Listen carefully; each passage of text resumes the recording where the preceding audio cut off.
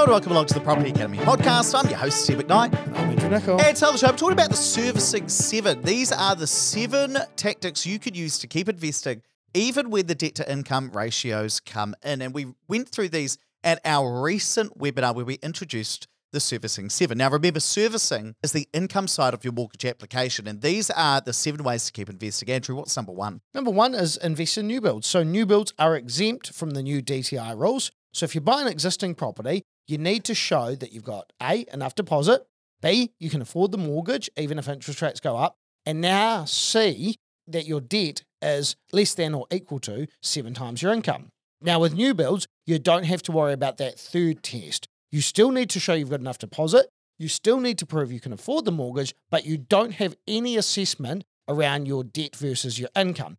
And that's why when the Reserve Bank did some of their modelling, it estimates that you can grow your portfolio up to twice as fast if you invest in new builds versus existing properties. And we went through the numbers at the webinar, and we'll also cover this on an upcoming episode. Now, of course, just keep in mind that we here at Opus Partners, we obviously help people invest in new build property. So, of course, we're going to highlight that new builds are exempt. But there are lots of other ways you can keep growing a property portfolio without investing in new builds as well. Keep that in mind. That's why it's the Servicing 7 rather than the servicing buy a new build of Opus Partners. Do you know what I mean? So the second way you can do it is using alternative lenders. So people like non-bank lenders. So the new DTI rules only apply to registered banks. So those are businesses like ANZ, ASB, SBS Bank, TSB. They don't apply to non-bank lenders, people like Resimac, Avanti, Bluestone, Liberty, Pepper Money, Squirrel Money, all of those people. So that means that if you go to a non-bank lender, you can just stick with the current rules and you don't have that additional DTI test.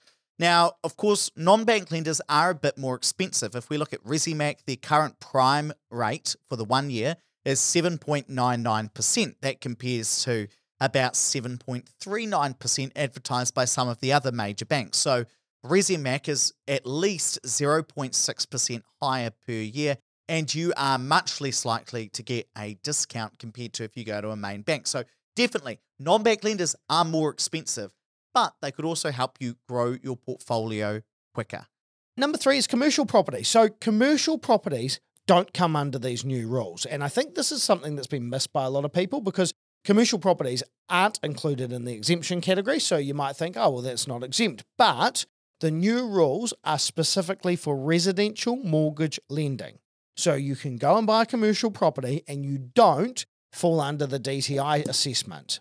Yeah, so when the banks do it, they'll make sure, again, you've got enough deposit that you can afford the mortgage, but they don't have to do that DTI assessment. Now, one thing I've been thinking about, if you buy an existing property and then a new build, the new build doesn't fall under the DTI test. If you buy a new build first and then an existing property, then of course you're tested because you're doing the non-new lending second. Now, would that be the same with a commercial property? Yeah, so I suppose what you're asking there is if you go and buy a commercial property, take on all of this debt, could that make it harder for you to go and buy an investment property or upgrade your own home? Now, the rules are a little bit unclear, but my reading of it is, yes, that could count against you. And the reason is that when you go and apply for lending to go buy your own home or an existing investment property or a holiday home, it's any debt that you are legally responsible for. So if you go and buy a commercial property in your own name, you are legally responsible for that debt. So when you go to upgrade your own home, that debt will count as part of your application.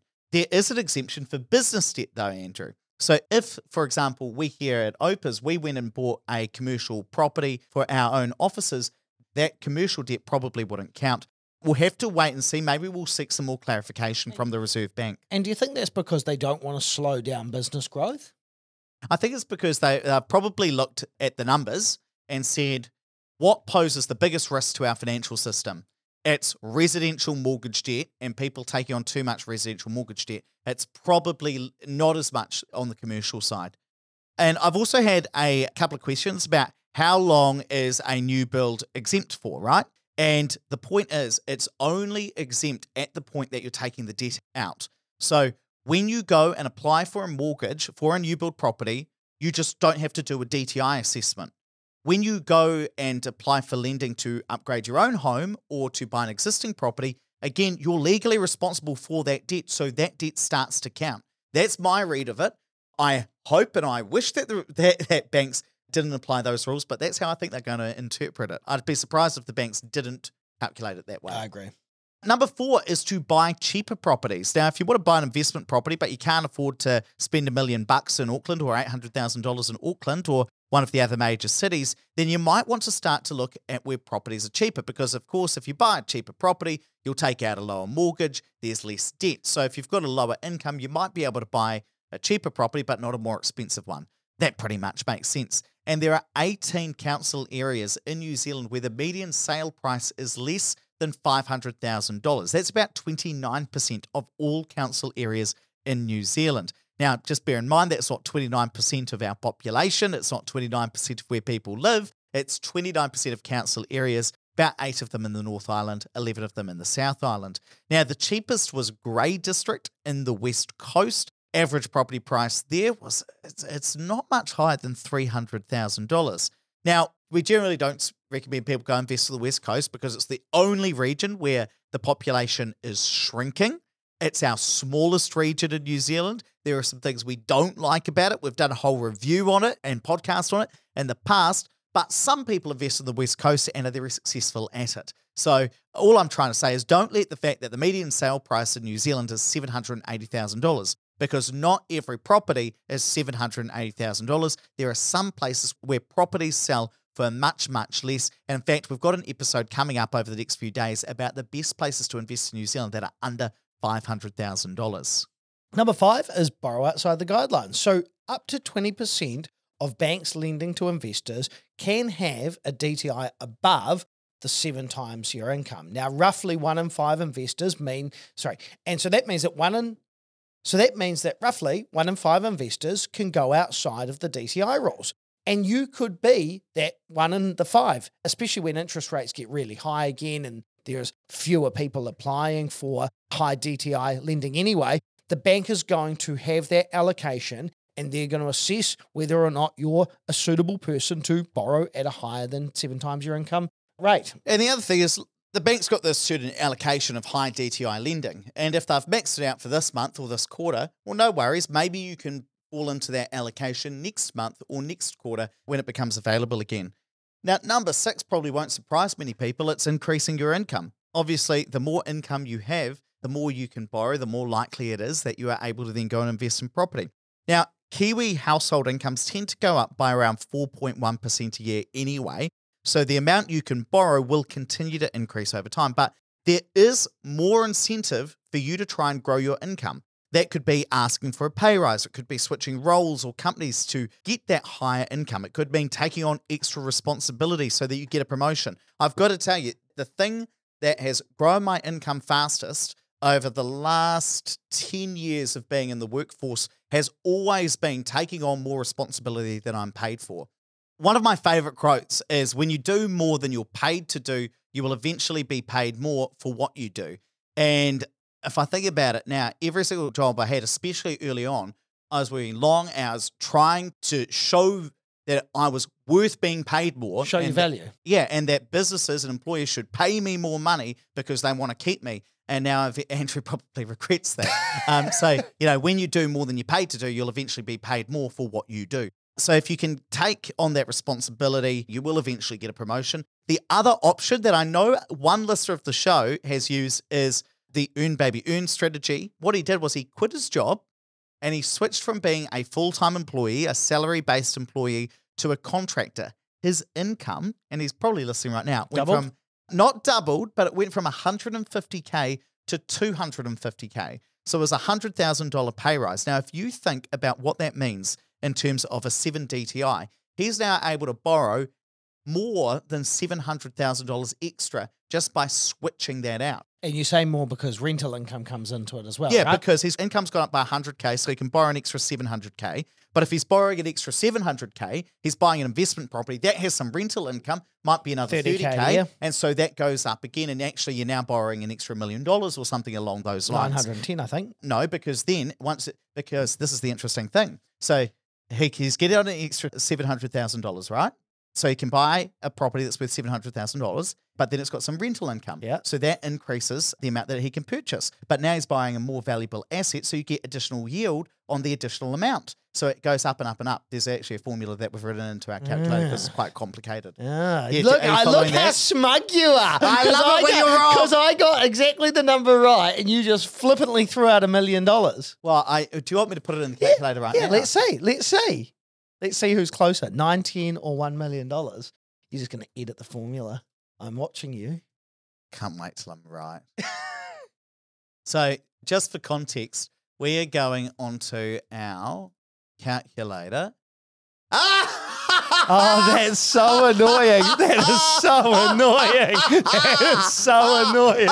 That is so... So $100,000 means an extra $1,022,000. So who was closer? Yeah, no, you won that round. Yeah, that's right. I knew I was right about that. But to be fair, that. you've created this formula, so who knows how you've concocted that? With algebra and maths, Andrew Nicol. So some other ways to increase your income, put up your rents and also renovate your older properties to increase the yield. That's going to create some more income so you can borrow some more money. And Andrew, what is number 7? Number 7 is get money when you can. I think this is the most important thing for people to remember. People often make excuses of why they're not going to invest today, and they think, I'll do it in 6 months' time, I'll do it in 12 months' time when interest rates come down. If the bank will lend you money today, go and invest it, because so many things in your life will change. You might end up having a kid. You might end up losing your job. Something will happen that might stop you borrowing money, and people regret not doing it later on. And actually, didn't you tell me a story about one of our friends the other day? Yeah, so I was out having some wee drinks with old Jolene, who's a listener of the show and has been on The slumlord. No, you're being very unkind about old That's Jolene. what we called her on it. You called her it. So I think actually we should get Jolene back on the show because we had a good old chit-chat.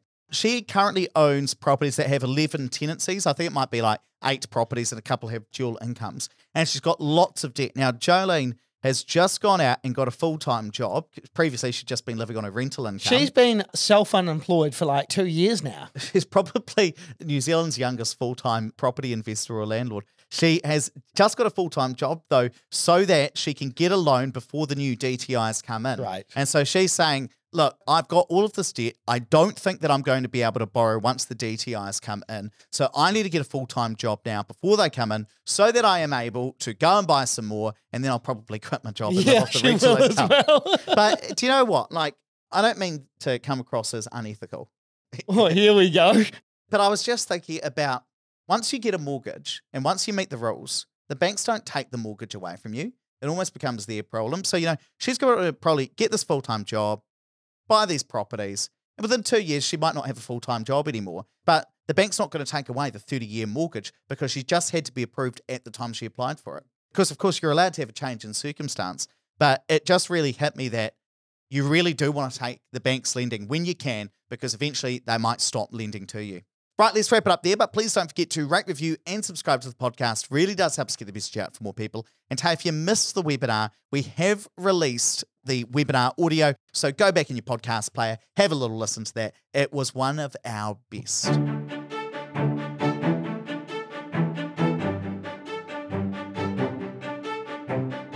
Thanks for listening to the Property Academy podcast. I'm your host, Steve McKnight.